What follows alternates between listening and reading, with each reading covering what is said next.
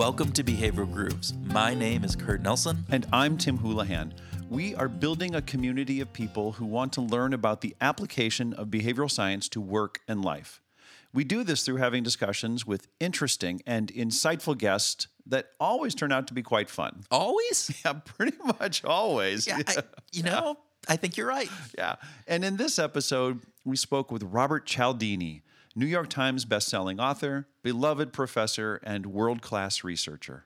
In our Top 10 Books podcast, we listed his book, Influence, The Psychology of Persuasion, as one of the classics in behavioral science. It has sold over 3 million copies since it was first introduced in 1984. That's a lot of books. It is a lot of books, and rightfully so. It is a classic and is just a gem of a book. And his most recent book, Persuasion, is actually one of my all-time favorites as well, probably because it gets into components of priming and how those primes can influence our actions even if we don't know it. Did you say primes? I did say primes. Can you say socks? Bob started our discussion in this episode by sharing his most underappreciated research, which was really cool. It's a study that uses littering as a way to predict, before the polls close, the outcome of an election by watching how voters treated flyers left on their cars from each political party. It required no surveys. It's pure observation of behaviors. And the question was, did the voters throw away the flyers that were put on their cars, or did they keep them? And you'll have to listen to the podcast to find out. Ooh. Bob then shared some insights from a line of research that he'd investigated for over a decade. The motivations for pro-social behavior, such as giving to a person who is begging on the street or in need. Bob revealed that there are many motivations at play, but that the satisfaction of the ego is one of those primary drivers. While many of us believe that being charitable might be an obligation for those who are doing well, or is this altruistic component that is built into us, his thoughtful research revealed that egoism, that selfish desire to feel good about ourselves, is really at the heart of helping others. He went on to say that helping others is more likely to occur when the person in need appears to be in group or in tribe. So what the person is wearing helps us determine whether or not that person is like us or in tribe. Oh. So that means, are you ready for this? That means that the clothes you wear could determine whether or not someone's going to help you. So being in Minnesota, I probably shouldn't be wearing my Packer jersey because if I get in a car accident, there are people going to just pass me by. Is that? We have a winner. Oh, man. That's just... Careful what you wear. Careful. I'm going to have to, think about my clothing choice a lot more now. Well, this episode of Behavioral Grooves is brought to you by Creative Group, Inc. We have worked with CGI, and we find that their process of co-creating your incentive and engagement programs provides you with a more robust solution. Because it's co-created, it reflects the real realities of your organization. Yeah, they share our belief that incentives and rewards shouldn't be used to create brand mercenaries. Instead, they should be about creating brand missionaries. So CGI works with companies to create science-backed design strategies that leverage proprietary methodologies and technologies to drive engagement and results. So, Tim, that seems like a lot of corporate speak. Boil that down. Well, it is. It is a bunch of corporate speak, but the bottom line is you should check them out. And we're going to have links to the Creative Group in our show notes, so strongly encourage you to check them out. Yeah, fantastic. They are a very good organization and encourage you to see what they do. So, without further ado, sit up and pay attention. Yes. Don't sit back with a drink. Well, you could do that too, but sit up and pay attention with that drink and listen to this fascinating, insightful, and truly fun discussion with Bob Cialdini. Welcome to the Behavioral Grooves podcast, Bob. Thanks. I'm glad to be with you and your followers. Yes. Well, thank you. So we want to start with a speed round. So which do you prefer, living near the sea or living in the desert? Well, I spent sabbaticals near the sea in Santa Cruz, California, in La Jolla, California, uh, in Northern California as well. Um, and of course, I live in the desert in Phoenix, and I would say I prefer the desert except in the summer. It's kind of like Minnesota, except in the winter for Yeah, everybody that lives here, yeah, right? There you go. right. All right. So, is littering a political statement, or are people just lazy? Comes from some research that Y- you might have done.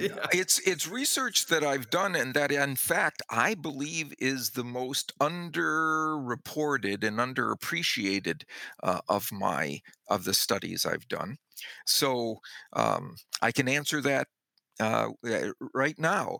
Um, it's a political statement, and if on the front of the flyer is the name of a candidate you prefer or candidate you don't prefer. All right. We were able to predict before the polls closed the outcome of the election. It was a presidential election at nine separate polling stations Okay. by just putting a flyer on the windshield of people who had parked in the lot and gone in to vote. Half of them were for the Democrat, half were for the Republican. And then we counted whether they threw the flyer on the ground when they came out and took it off their windshield or kept it with them. Right? And we just took the reciprocal of the amount of each candidate that was on the ground. The more flyers of a particular candidate that were on the ground, the more likely that candidate was going to win the election in that polling place. We had 9 polling places and we predicted it 9 times. I Wow. love that. So, what people keep with them or divest from themselves determines how they feel about this entity, right? And so we published that. We're very proud of it. How we were, without even asking, at when people were coming out, these exit polls that sometimes get it all wrong, we got it right 9 out of 9 times just by looking at whether they they littered or kept a flyer with the candidate they had just voted for. That is it's such a simple yet really insightful way of kind of judging people's reactions to that. That is fascinating.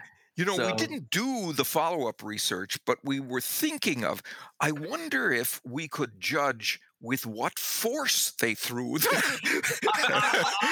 rivals' flyer to the ground to see how much that candidate lost the election in that oh my particular God. poll. Boom. Right. But it seems you could do it with all kinds of things besides candidates. You could do it with products. You could do it with political positions. Yep. Of one sort or another. This country's approach to the Middle East. We Yep. could get all kinds of opinions that weren't influenced by um, uh, social enhancement Yep. concerns, where they weren't thinking of, well, what are you going to think of me if I say I like this candidate or I don't like this candidate, and so on. Get all of that effect out of there, because they didn't know we were looking at their littering behavior. Yeah. We weren't even in their line of sight. We were hidden. We just looked at whether the flyer hit the ground. You look at the ground after they're Right, coming after back. they drove away. Oh man, that is fascinating. I love it. Okay, so you've written a lot about helping behaviors, and the question has been egoism versus altruism. Yeah. So My point of view is egoism. That is, people help not simply to enhance the welfare of others, but in the process of enhancing the welfare of others, they feel good about the process, right? Mhm. It lifts their spirits, um, and especially if they see that other as in a group with them, somebody that they share an identity with, for Right. example. Right. So, for example, there was research showing that if you see somebody who has who needs help, has tripped and fallen by the side of the road, right? This was a study done in UK, and he's wearing a soccer team sweatshirt that you support.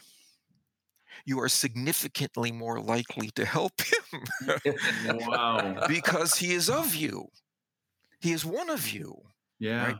So there are reasons for helping. Now, this is I get criticized for taking this view that we are not inherently uh, uh, let me say that differently, that inherently we are not likely to perform purely altruistic actions, right? Right. We need some sort of sense of we feel good about that in order to make that happen. And we have research to suggest that.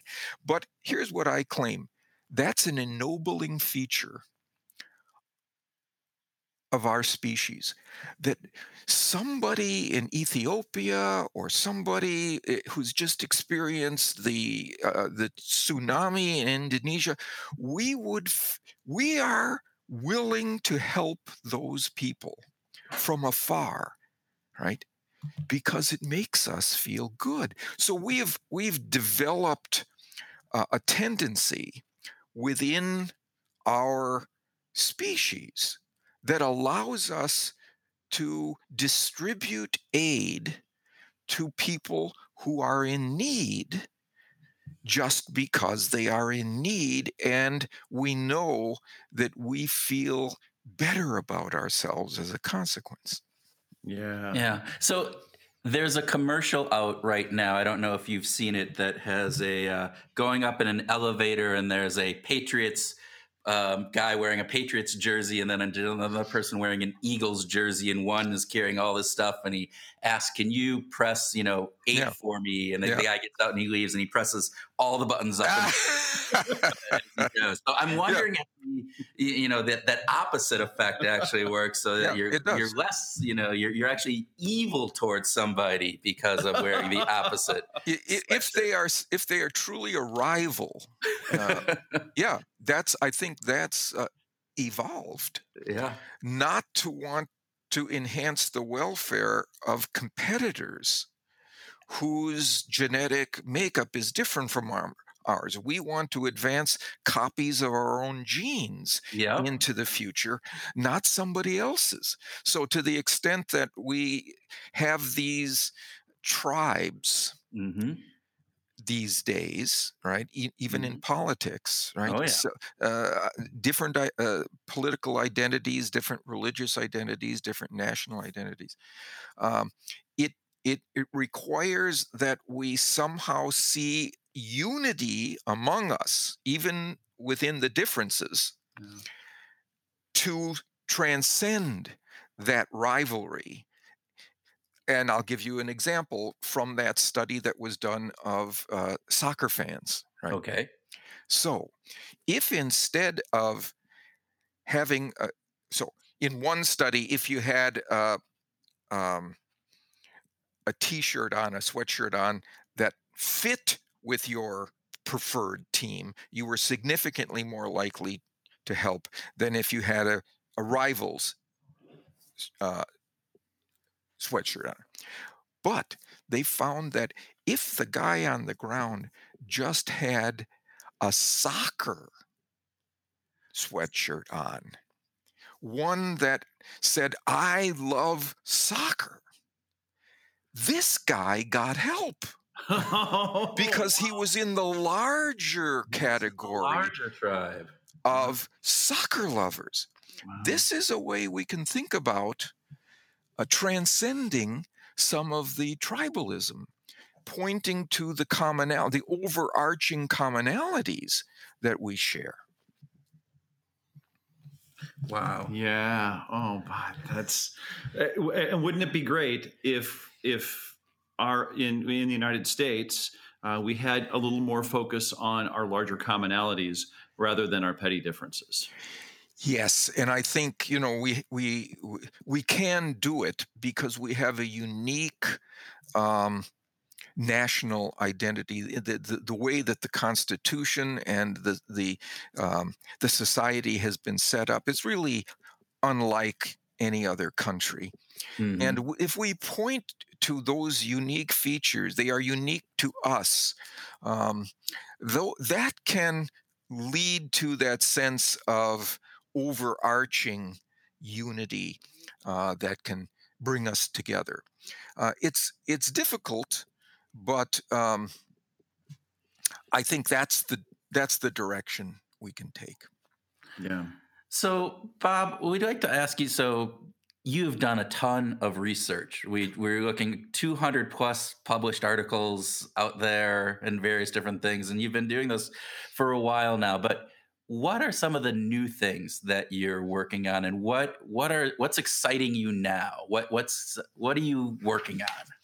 Well, the newest research that we've done, it really does have me feeling enthusiastic about the research process, um, and it's an answer to a question I frequently get. I do public speaking now, Yep. sort of on platforms at conferences and conventions. And I'll talk about the 6 principles of influence. Many audience members are familiar with them, and somebody will raise a hand at the end of the session, the Q&A period, and say, this principle of social proof that you talk about, the one that says people want to follow the lead of multiple comparable others. If they see that many others like them are moving in a particular direction, that reduces their uncertainty about what they should do there. If all of my friends are raving about a new restaurant or a new film or new piece of software, that's they've beta tested this for me. That's a great shortcut for me to say, oh, that would be worth my purchase, in that direction, and I'll probably be right. So that's the principle of social. If a lot of other people are doing it, and so there's research to show that if you describe yourself as the fastest, or excuse me, the largest selling, or the top, the one that has the best reviews on Amazon. Or the most popular product in your category, these kinds of things. That causes people to be more willing to move in that direction, right? But that hand comes up in my class, in my courses, excuse me, in my speeches, and the questioner says, "But what if you don't have social proof on your side? What if you're a startup? What if you've got a great new product, but it doesn't have market share yet to speak of? It couldn't compete in terms of popularity with the best selling product. What do I do then?" And my answer always used to be, well, use one of the other principles. Right? Use the other principle. Hey, use scarcity, or use authority, or use, you're not limited to this one. That was all. People nodded, but I could tell they weren't completely satisfied by that answer. And now I think I might have another answer for them Great. that allows the startup, the people who aren't yet at the market share level where they can crow about it, to get people to move in their direction by using social proof that they don't even have yet. It is to tell them about the trend in adoption of their product or service to that point. So if you have only 15% of the market share, right? Saying we have 15% is deadly. Yeah. It tells people to go somewhere else. Yeah. Most people don't choose you. But if you say 3 years ago we had 5%, 2 years ago we had 10%, last year we have 15%, all of a sudden now you see a growing trend in your direction.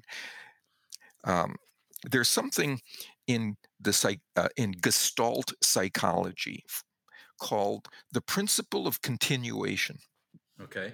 It says that when people see 3 data points in some kind of linear progression, right? Whatever that progression is, how steep it is, and so on, they assume that the next data point will be a linear continuation of that trajectory. And the one after that, a linear continuation of the next, of the previous one. Okay. So here's how we tested this idea. In a college sample, we invited subjects to come in and participate in 2 separate experiments, they were told. The first one, they were to rate some newspaper articles, right, that we asked them to read about water conservation. Okay. And one of those articles just described the need for water conservation given the impending peril of water shortages around the world. Right? So they read those articles. Right? That was the control group. They just read about water conservation. Yep. Okay. Then we had another group that heard at the end of the articles, only 30% of homeowners in your area actually do try to conserve water in their homes, right? Okay. That was the typical social proof, but reverse social proof. It means they can do the math. It means 70% don't, right? Don't. Right. Okay. And then we had a third group at the end of reading their articles. They said, 3 years ago, 20% of people tried to conserve water in the home. 2 years ago, it was 25. This year, it's 30. All right. Okay. And so then they just rated these articles on various kinds of literary things. That was just a distraction. We said, okay, now it's time for the next experiment. It's actually a consumer products test experiment. There's a new toothpaste that is coming out on the market, and the manufacturers have asked us to have our college student subjects test this new toothpaste and see how much they like it. So everybody got a toothbrush with a line of this new toothpaste in it, and we're ushered to a sink. Okay. We left the room and we said, please brush your teeth and then rate this product. And we measured how much water they used in brushing their teeth. We had a basin at the bottom of the sink that they couldn't see, and we just weighed the basin, right? And here's what we found. Compared to the control, who just learned about water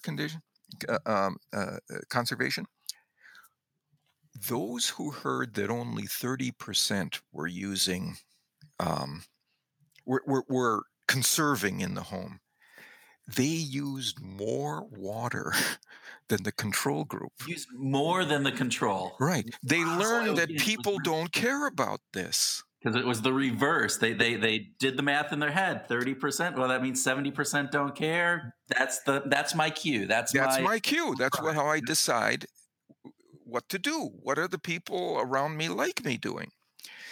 But those who got the trend to 30% use significantly less water Wow. in brushing their teeth, even though in those other articles, we never mentioned brushing your teeth. No. It was just the idea of water conservation that had now been seen in their eyes as the coming norm. It wasn't the norm, it was the coming norm, the norm of the future.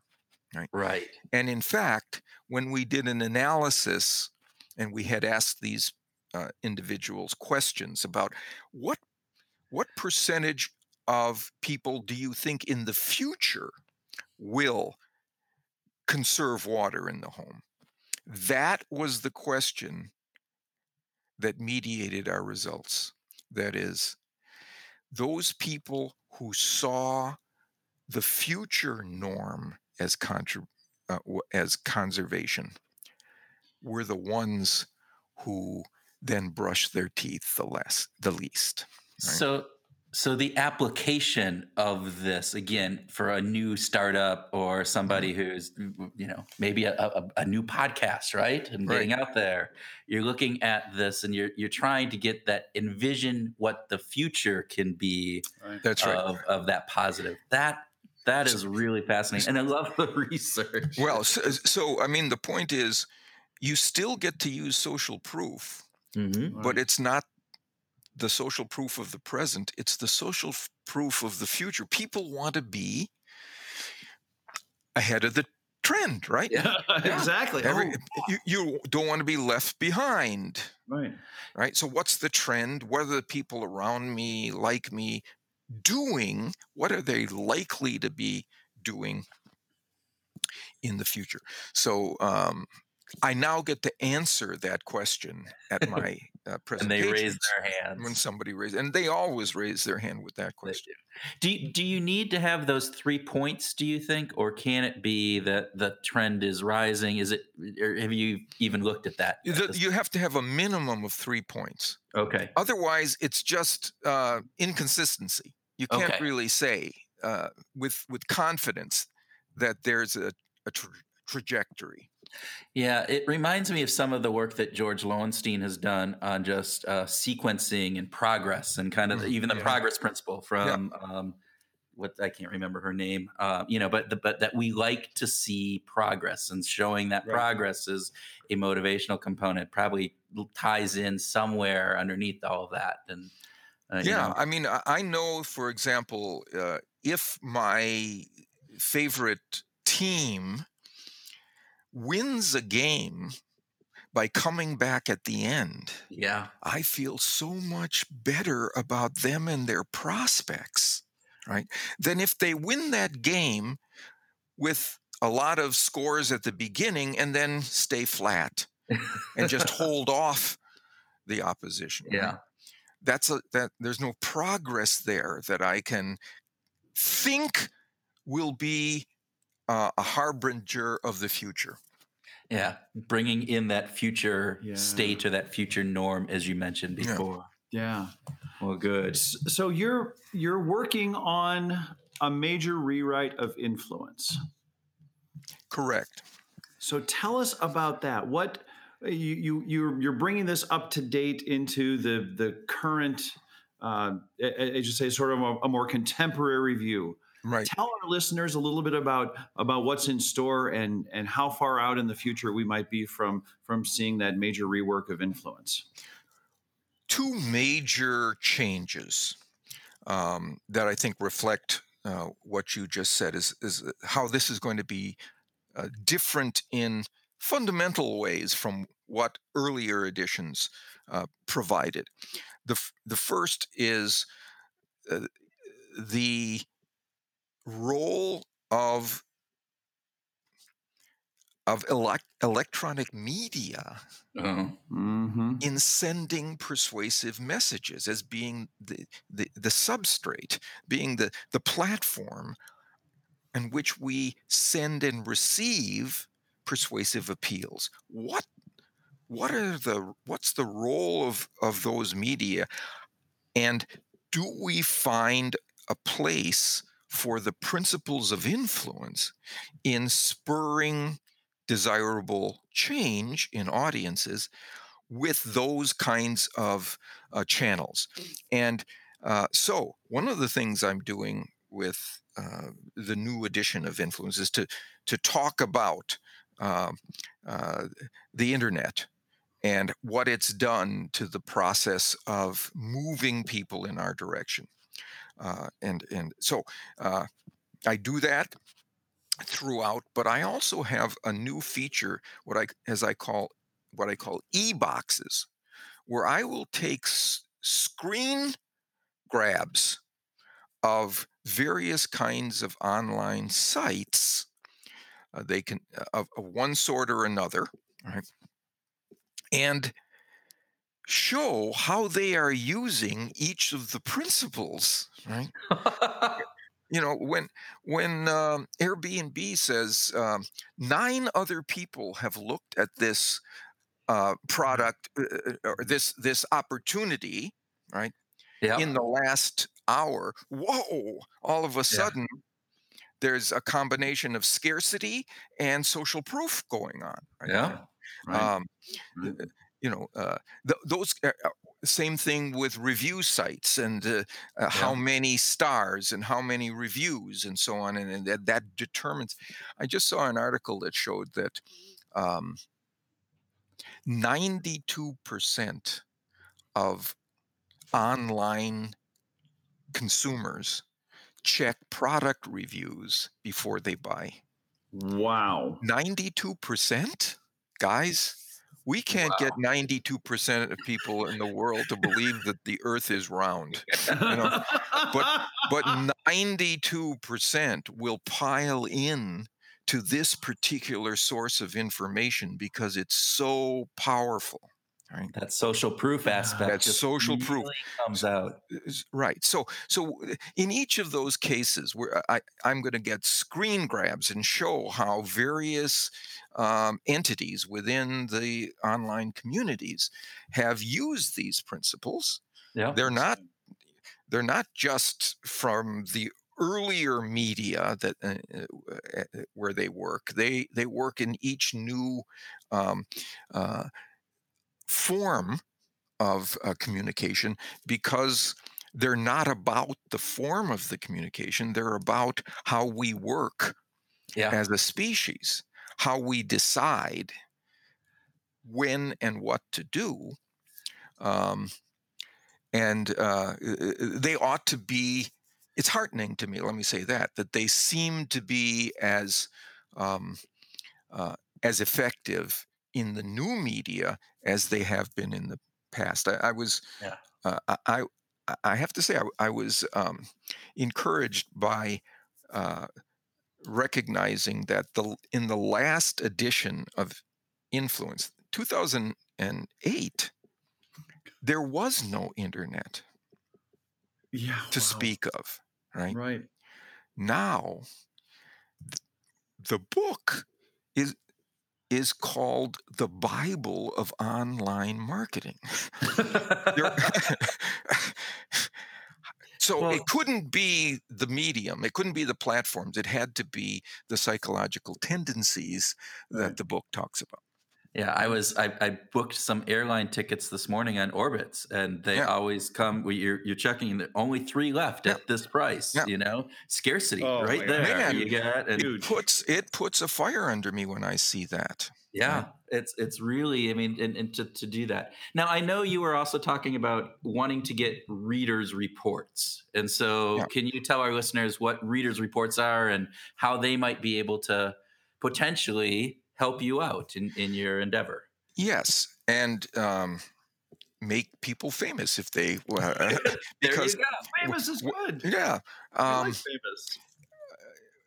a few editions ago, I started a feature in the book Influence called Readers' Reports, in which I invited readers of the book to send to me reports of how they have seen any of the principles working on them or for them successfully. Right? Terrific. Stories they could tell, right? And then summarize that experience for me, send it in, and if it fit with the text material, I would add it as a box, a separate feature called Reader's Reports, and I would describe who this person was, this person's role, and then in the front I would acknowledge this person as Yeah. having contributed to the book. And so I want to do that now for the new edition of Influence. As many examples that people have in their own experience of having confronted, encountered, or employed one or another of these principles in a way that made a difference. I would love to hear about it, because I know my other readers would love to hear about stories from people just like them. Yeah. Well, Behavioral Grooves is about the application of behavior science to life and work. And so our listeners, that's what we talk about here. So how do you apply that? So hopefully they will have some great insights for you. And we will put in the show notes the website where that goes. info@influenceatwork.com is Right. the website to put those in. For the To email. send those readers reports, yes. info@influenceatwork.com. Right. Yeah, Yeah. and so we'll put that in the show notes and different things. And we encourage people to do that, because Yeah. that would be great. And so, Bob, one of the things that we always do on Behavior Grooves, and this is Tim's thing, not mine, so I will blame him if you are there, but we always end up with talk about music. And so, Tim, do you have a music question? This is how we end our show. I do. I mean, you've lived in a lot of places. You've traveled extensively, Bob. Are there? And you've also spoken a lot about priming, right? You've done a lot of work on priming, and I'm just wondering, have you ever used music for priming in advance of some experience or a talk or a romantic dinner or anything like that? So I do speak in conferences and conventions, and very often they bring you onto the stage with a piece of music as you come on, right? They call it a stinger, by the way, just for those Really? who are not in the industry. They call that a stinger. Yeah. And they always would have some sort of high energy, upbeat music, pounding beat and a lot of energy associated as I came on. Well, the truth is, that's fine if you are a motivational speaker. If what you want to do is stir people into action, but it turns out that stirring into action lasts for about 4 minutes after you've left the room.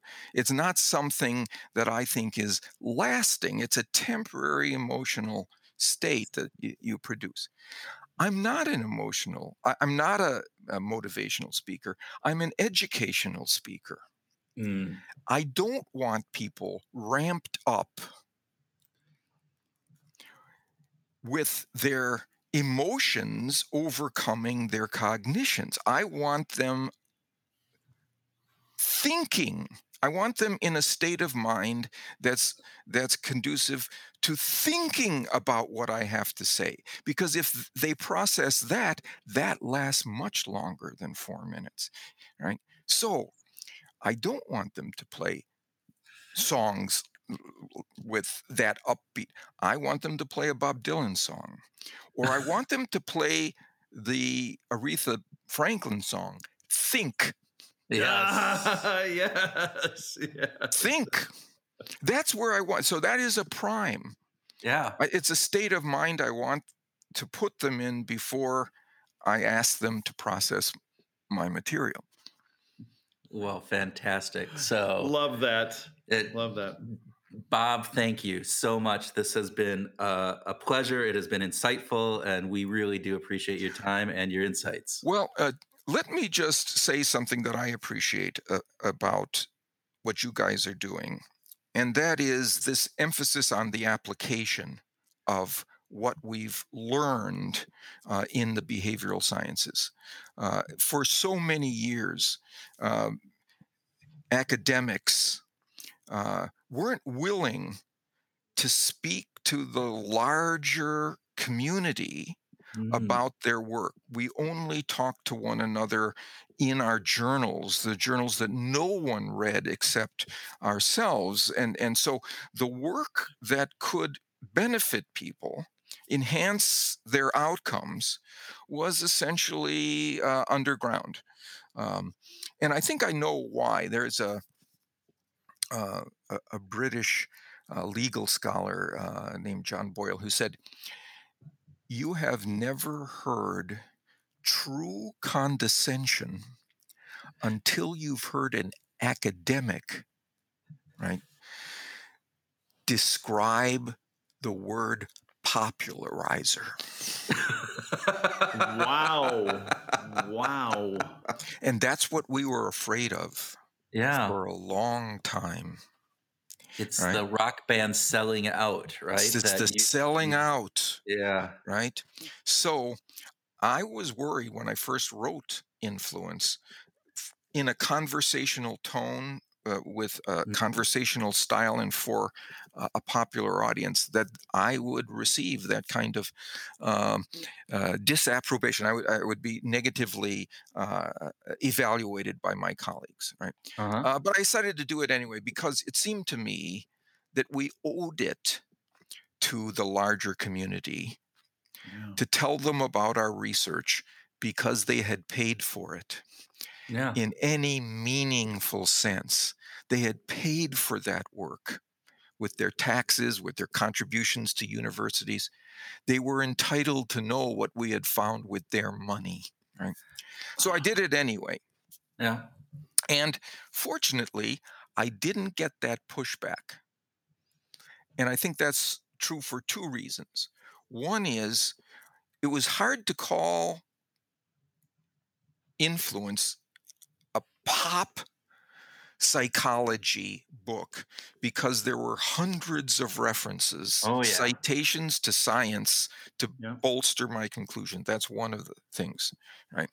The other was one I didn't recognize at the time, but now I think is also a major competitor. And that is, I wasn't trying to elevate my own research or any segment of research studies. I was trying to elevate an approach to knowledge, and that is behavioral science, right?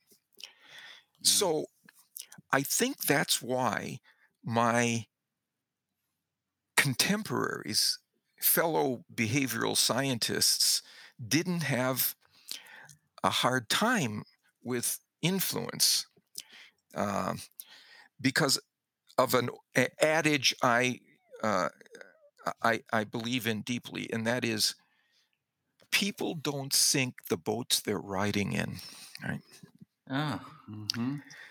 And I put them in the boat that was being launched with Influence. Of pay attention to behavioral scientists. They know something. It's been under the surface so far, but they know something that will improve how you understand the world and also how you operate in it. And so I listen, I appreciate what you guys are doing on that dimension.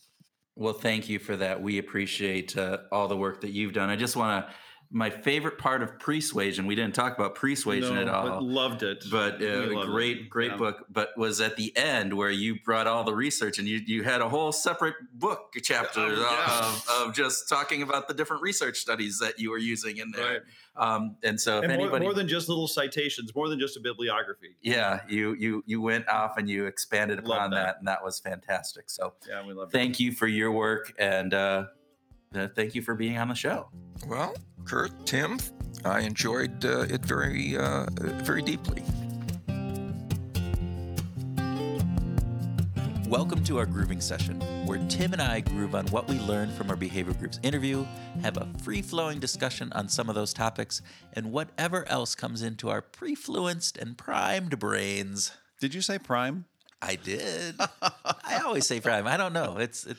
I guess I'm primed to say prime. It works. Yeah, there you go. So, Tim, I know we want to talk a little bit about what we learned in there, but I think we want to clarify one component of one of the studies that Bob brought up. Exactly, Kurt. So we want to clarify that regarding the littering and political voting study that Bob talked about very early in the discussion, what the results of the study were is that people in the parking lot threw away the flyers of the party that they didn't like, and they tended to keep the flyers of the party that they did like. Which seems intuitive, right? That's exactly. That is there. And so when you looked at the ground to see which candidate had or party had more on the ground, and they were more likely going to be the losing candidate. Yes, exactly. So and we'll have that. We'll post a link to the original study in the show notes. Sounds fantastic. So beyond that, what were some of the interesting things for you? Well, I had a few, but you had a lot. I did have a lot. I was this. super excited about going deep on this. So actually, let's start with you, Kurt. Okay, because if we have time, we'll get to my stuff. Oh, wait, thank you, Tim. That's the first time you've ever been nice to me. So just don't take it for granted. So we talked about egoism, right? And that concept of egoism driving our helping others in need. And I wanted to talk about that and bringing that back into this concept of self, this self-identity, our self-schemas, because I think there's this overlap on that. And I think it's really interesting. And again, he was talking about, egoism. People help not simply to advance the well-being of others, but that they want to feel good. They want to feel good about themselves. And this gets back into that reinforcing of our self-concept. So we have an idea about the type of person that we are or that we want to be, that we desire to be. Right. It could be a future state. It could definitely be a future state. And our actions don't always mirror that component. And so where he was going, I think, with this egoism component is not only that it makes us feel good, but it makes us feel more in line with that desired state of who we want to be, that self-concept or the desired self-concept. And that can be a really powerful motivator. So that part was really fascinating to me. I don't know. And this is a self-alignment thing. This does connect to the self-alignment, self-identity aspect insofar as it feels good. And that says, and as soon as it feels good, it's like, well, this is who I am. Right. And so it's this reinforcing, right? This is this reinforcement loop that goes on about our self-behavior or our self-concept. Yeah. So we do behaviors and we see ourselves doing those behaviors, and that should align with our self-concept. If it doesn't, it either does a couple things, and we talked about this in a previous grooving session that we did on self-concept. So if people want to get a deeper insight, they can listen to that. But it either reinforces that or it kind of makes us aware that maybe that self-concept is not right. And we can often either ignore that, and we often ignore that feedback that we get. But what we're saying here is this is actually one of those opportunities that usually reinforces that positive concept of who we are, because that altruism is a positive respect for most people. And so we're doing it even if nobody else ever finds out about it. It's reinforcing our own self-concept. Yeah, and at the same time, context still matters. Yes. The environment in which that helping opportunity arises makes a big difference. And this goes back to the Darley and Batson study from 1973 on the Jerusalem to Jericho, the Good Samaritan kind of model, right? Where they had, I think they were seminary students. They were seminary students. Yeah, that were put in a situation where when they had enough time, they were extremely helpful. Right. But when they didn't have enough time, they were less than helpful. And so, the funny part about that is they were Seminary students. They were seminary students going to give a speech or their sermon on The Good Samaritan. the Good Samaritan. Right. And yet they Right. pass right by if they're in a rush. And so, yeah, context does matter. And I loved the study that he talked about in regards to, that Bob talked about, regarding the jerseys that they're wearing. Yeah, because you're never wearing your Green Bay Packers jersey on a day when you might get into an accident in Minnesota, right? Well, I mean, not that I wear my Green Bay Packer jersey or a Viking jersey, but I do wear my Timberwolves, information or clothing quite often. Yeah. But I think it's fascinating when, obviously it makes sense, right? They're wearing the jersey or something, so that of your team. And so you feel this connection with them, right? At the beginning, like when you said, they're like me, they're part of my tribe. So yes, I'm going to feel more likely to help them. So how can we raise that? One of the questions that we talked about was, how can we elevate that identity? How can we have a bigger umbrella around who we're connecting with? Well, and Bob brought that up in the generic soccer jersey that they were wearing. Again, people were more likely to help that person. And so I think you can take this concept and use it in a number of different applications. So applying this to work and to life, right? So if we think about this in politics, this is obviously, I think, a major area here, but we often get, riled into party identities. And instead of party identities, can we elevate the conversation up to country, up into the types of behaviors, the outcomes that we want to have for our children? Because again, we have had this conversation. 90% of the beliefs, I think, on both sides, I don't have any empirical evidence to prove this, but you know what? Everybody wants to have a positive economic environment. They want to have a good, safe life for themselves and for their kids. They want a good social structure too, as a support. Yeah, they want to be healthy. They want to have all of these things. And those are all commonalities. Those are all the soccer jersey, right? Not the specific soccer team, but the soccer jersey. And so the more that we can elevate those conversations up to that higher level, I think that can help. Now, well, I gotta say that Liliana Mason from the University of Maryland has researched this and finds that people are less likely to go for the greater good, to support the greater good, as you just pointed out. That we think that would be altruistic and important when the party politics get in the way. When the party politics is saying, no, actually, you don't have to worry about the greater good because we've got something that's more important. People tend to follow that, so that somehow the identity moves away from soccer and moves to the team. So it brings it down. down. It brings it down as opposed to elevating it. It brings it down in a really typically a negative way. Right. And that is the hard part that needs to be overcome. Right. Yeah. And so how do you overcome that? And one of the ways, again, this comes not from our conversation with Bob in the podcast, but we saw Bob speak at a conference. And in that conference, one of the things that he talked about was, again, trying to, how do you change somebody's political view or even just change their component? He had a great example. Right. And he said, so you have to, you truthfully, as much as you can, say or show how you might have been like them, right? So that you were part of their tribe, but then you had this insight. And so, but the fact that you were in their tribe. So I was like you. I believed X. Yeah. I believed it strongly, but now I believe Y. And just in that component of saying I was like you, it opens up the defense that the people have, and they go, oh, okay.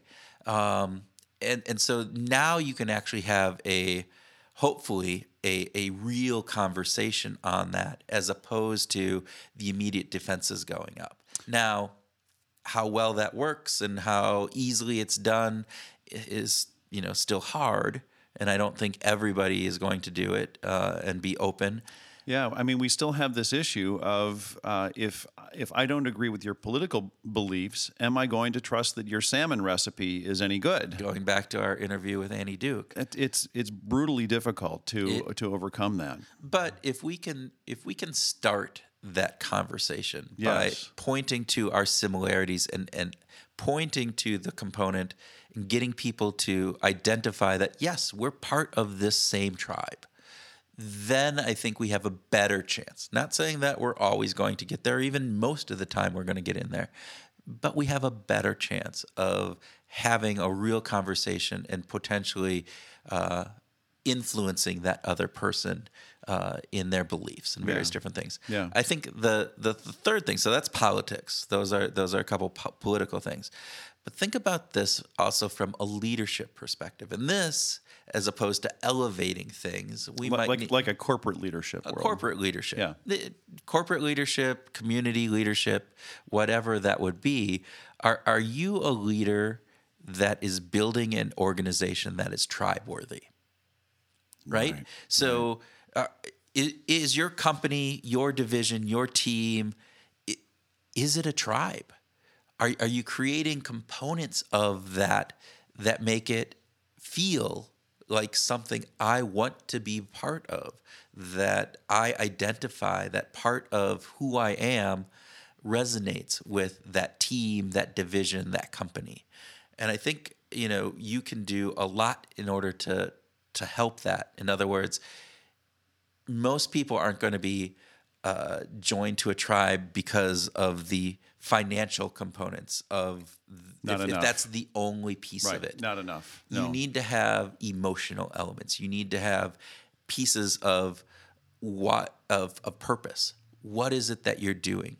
Why is this tribe? What is the community within this tribe? Yeah. What are those aspects that really help in making this beyond I'm going to work for a paycheck? Yeah, and that study by I think it was Greg Walton just in 2012 talked about how it doesn't take much actually to get it up, to elevate the story, and a corporate setting is a good example of that. You can become tribe worthy, not with very little effort, but by just having something. No, but that was the research where they looked at having these college students come in and read this article, and the author, they had it where his birth date was listed on there, and they matched the birth date to people, or they put the birth date like months, years away. Right. And the fact that if you just had the same birth date, that was enough to align you at a higher level. With what the content of that information was. Fascinating study. To that point, finding those commonalities, right? And that's a commonality. So again, there's other research out there that talks about if somebody has the same first name as you, if somebody has the first name that starts with the same letter as your first name. Again, it doesn't take a lot. They're very little pieces, but it's important to think about, and not saying change your name in order to get people to like you. No. I think that is what you're saying. Everybody in the whole company should all have the same first name. I should just hire Kurtz, right? Is that what I should do? More Kurtz, or everybody that starts with K.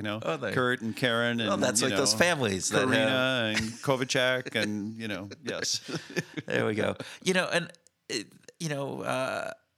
It goes back into the sense of belonging, right? Roy Baumeister, I can never pronounce his last name, right? Talks about this human need to belong. Oh, yeah. Goes back, you can go into Maslow's hierarchy of needs, and belonging is on that, one of the lower rungs of the triangle. So fundamental, absolutely fundamental to who we are. Yeah. Okay, so that was your first thing. Now that we've talked about you, let's talk more about you. What is your second thing? This isn't about me. This is about Bob's work and, it is. And how fascinating it is. And we had so many notes on it. It was pretty terrific. I did. Yeah. I had a lot. So okay. How about you? When we were talking about this, you talked about Teresa Amabile and Steve Kramer's work in the Progress Principles. Right. And so he talked about, that new research that he's doing about social proof, right? Yeah. that if you don't have that social proof, that if you point to the trend, that is maybe not quite as equivalent, but is really good at getting to influence people around your thing. So again, pointing to those 3 marks and saying, hey, we were here, then we were here, and now look at us, we're here. Right. And it brought up that progress principle by Emily. And she did some really interesting research. So the progress principle, such cool stuff. right? Yeah. It was this, they did these diary research. And so they have hundreds and hundreds of diaries. And so they look at these diaries and they do qualitative analysis of it, where they're looking at what makes a good day for somebody. And that good day basically revolved around, they moved forward in what they were trying to do. However little. It didn't have to be much at all. I mean, they had it was progress. They had in the book, they talk about Swiffer and the people that were designing Swiffer and some things. And just this component of like moving out from one meeting and getting a decision made to move forward with some of their marketing campaign. I'm totally misquoting that. But it was this element of progress and making just a little bit.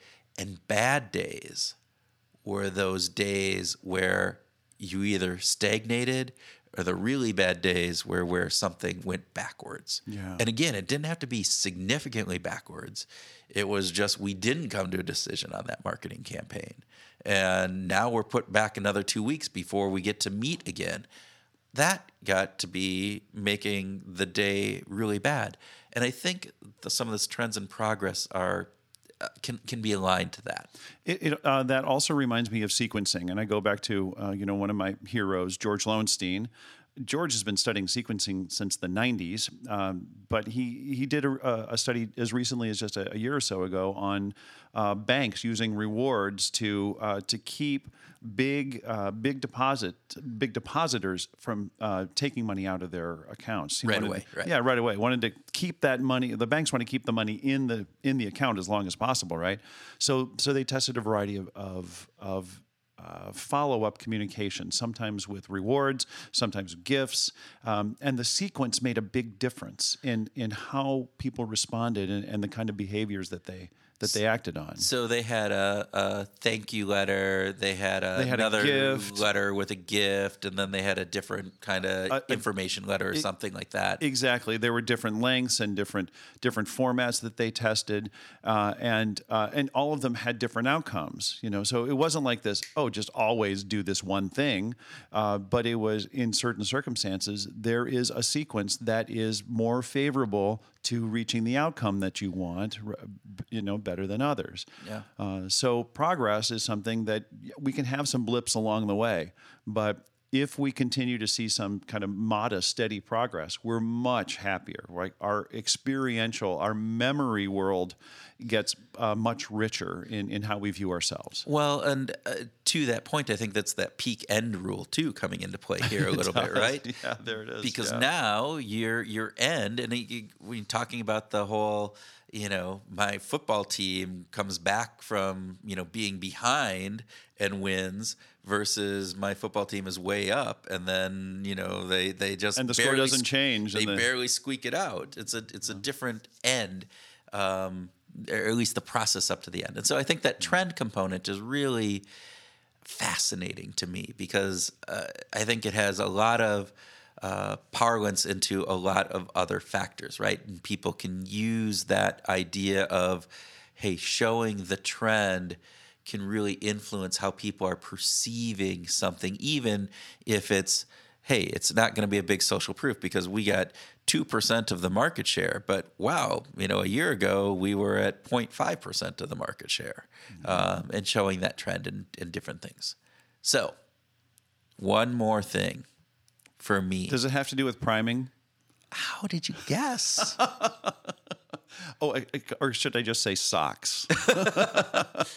No. So here, there's a couple things. So he talked about music as a prime. Yes.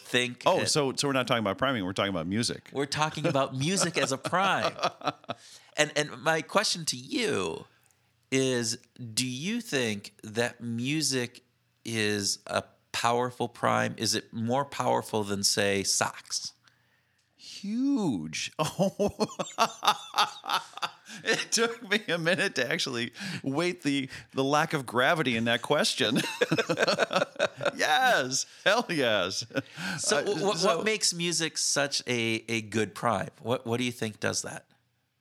Well, I go back to Dan Levitin's book on this is your brain on music. Okay. Which is a terrific treatise on all the neuropsychology that goes along with music. But the simple answer is, why do we listen to Semisonic's Closing Time at the end of the night? It's not just because it says closing time. It actually, the vibe of the song is, now what? Yeah. Now what? Is this really the end? Is this all there is? The whole feeling of the song, the chords, the melodies, and the words set up this whole, oh man, is this really the end? It was either a great night or it wasn't a great night, but this is the end of the night. Yeah. And that makes a difference. Or when we listen to Beethoven's Fifth Symphony, you hear those opening chords.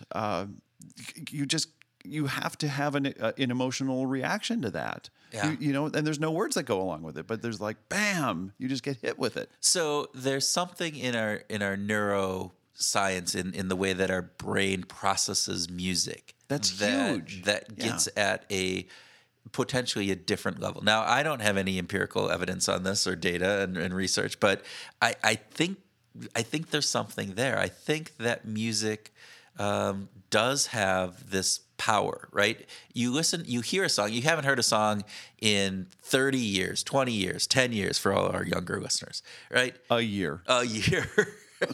You haven't heard a song in a year and you hear it on the radio and what happens? It cues up your brain in this happy moment. You get this little dopamine spurt that says, "Oh, that's good." Well, and it takes you. And sometimes it takes you back into, of course, that time period. I hear something from my high school days. Not always, but oftentimes I hear something, and it brings back, it primes those memories, those associations that I have. They're linked from when I was in high school. Or from when I was in college. I remember the first time, I heard Nine Inch Nails, and I can tell you I got the cassette, because that's what you bought back then. Put it in, and I listened to it in my apartment in Iowa City, Iowa, and it was just mesmerizing for me. We'll have a link to a musical cassette in the show notes for people who aren't sure what that is. Yeah, but it takes you back to those things. So I think there is something about music acting as a prime that can be more powerful than maybe even socks. Wow, that's a lot coming from you. But Cialdini obviously thinks it's important because he likes to be queued up on stage with the music, with Aretha Franklin's "Think." Yeah, and so again, and that is also, he talked, and I thought was really insightful, is the music tone and the quality of the song, and is it a motivational pump you up? And then if he isn't a motivational person to build off of that energy and kind of excitement within that the crowd, right? Then that works as a negative prime. Then all of a sudden it's like this fall down, and you're going, oh, I was all pumped, and now it's like, oh, this is. So I think that was really insightful of him. Absolutely. So I have one last question on primes, and this one, again, I just trying to think about this is, I use primes on myself, right? I wear my socks. We've talked about that numerous times. People are sick of hearing about my socks. And I want to come back to that in just a second, but go ahead. But Cialdini uses Think to go there, and we've talked with other people who have used music or other things to prime them in certain things versus those primes that are unintentional or subliminal or are done to us that we're not necessarily aware of. Do you think self-primes are more or less powerful than those other types of primes? That's a really, really good question, Kurt. One would think that if we've gone through the process of considering what would prime us, that's a reflective, action, right? And that if we've decided that this pair of socks is with the narwhals and the unicorns is going to prime us in a particular way that when we put them on, there would likely be an exponential factor of priming in that, oh, I'm putting these on because I want this to happen. Because they're aligning with our goal motivation, right? And so we are trying to achieve something with them, which is tapping into this goal that we have. And so that alignment around that, in addition to the subtle prime component of it. It's not likely that we're not going to go there, right? It's unlikely that if we've decided that the narwhal and unicorn socks are going to prime us for magical thinking, that when we put them on, we'll say, well, I don't feel like being magical today. Yeah. That's pretty unlikely, isn't it? Or when I, the reason I like socks is it's those moments of unexpected seeing them when you sit down in a chair and you cross your leg and all of a sudden you catch the sock out of the corner of your eye and you go, yeah, that's where it is. I think at those moments, that's where it really can impact and have that, again, more on a subliminal. It's less conscious than, and when you put your when I put my socks on, it's a very conscious component. But those moments when they unexpectedly show up are the parts where I think maybe that self-prime actually is a reinforcement, because in the conscious component of putting them on, what that subconscious prime is going to be in those little snippets. So we, you and I were in San Francisco a few months ago at a conference, and we happened to be going through a touristy area where they had a sock, sock shop, and I thought, all right, I'm going to give this a try. I'm going to give this whole. Of course, I have socks that you've given me to prime me, which are very nice. But I thought I'm going to go to the next level. I'm going to invest in my own, and so I bought several pair of socks that I thought would help prime me. And I was recently with a client. I crossed my legs, and the client said, "Oh, nice socks." Yes. Yeah. So I got to tell the story, which had that little hit of dopamine. It just was like, oh, it's working. Yeah. Well, and then you're getting social reinforcement. Oh, yeah. So there you go. It's the double hit. Yeah. Yeah. Very interesting. Yeah. All right. So we've exhausted my line of inquiry here. What did you take out of this beyond what we've already talked about? Think. Aretha. Aretha, the Queen of Soul. Yeah. Yeah, no, I look, everything that you said, everything that we've already talked about was just so great. And it was a wonderful, God, just the, thinking about how we remember things, right? And how I go back to that conversation. I remember these beautiful generalities about how much fun it was just to talk with Bob and how generous of a guest he was. Yep. But I really appreciate the fact that he thinks about priming in such a way that he chooses think to be the little stinger that opens him up when he walks on stage at whatever conference. That was pretty darn cool as far as I was concerned. Yeah. That got my musical quota just right up there. And it got me thinking about it too. Yeah? Yeah. Well, good. What would be your walk-on music? Oh, man. I wasn't expecting that. I'm sorry. Not. What would be my walk-on music? Well, it would depend on the event. Okay. So when I'm performing as a musician and I'm playing gigs where I'm choosing the music in advance, the playlist is highly curated for me, and I'm using I use music that influenced me. So I'm using blues and jazz and folk and country rock songs that influenced me, so that it lays this foundation to the people who are going to be listening to me in 20 minutes. That's kind of where I'm coming from. So that would include Crosby, Stills and Nash and Dan Fogelberg and Paul Simon, and it might be. Who knows? Old people. Oh, yes. But they're the predecessors to. They're what influenced me. But if you and I were going on to give a talk, I'm not sure, but I would want to select that very carefully. And of course, the default would be think right now, but that's because it's just primed. It's primed right now, and it's available. It's easy, Yeah. right? So, but I'd have to put some System 2 thinking into that. Okay. So, how about you? Do you have something that comes to mind? You know, I don't have a specific song. I have a genre. So unlike Bob, I don't consider myself a motivational speaker. I consider myself more of a educational speaker, like he does, right? Yeah. So when I'm up there, I'm not the rah guy. I do bring some energy, I think. Very much so. But my musical taste might be a little different because I would actually go with, again, going back into that timeline of different pieces.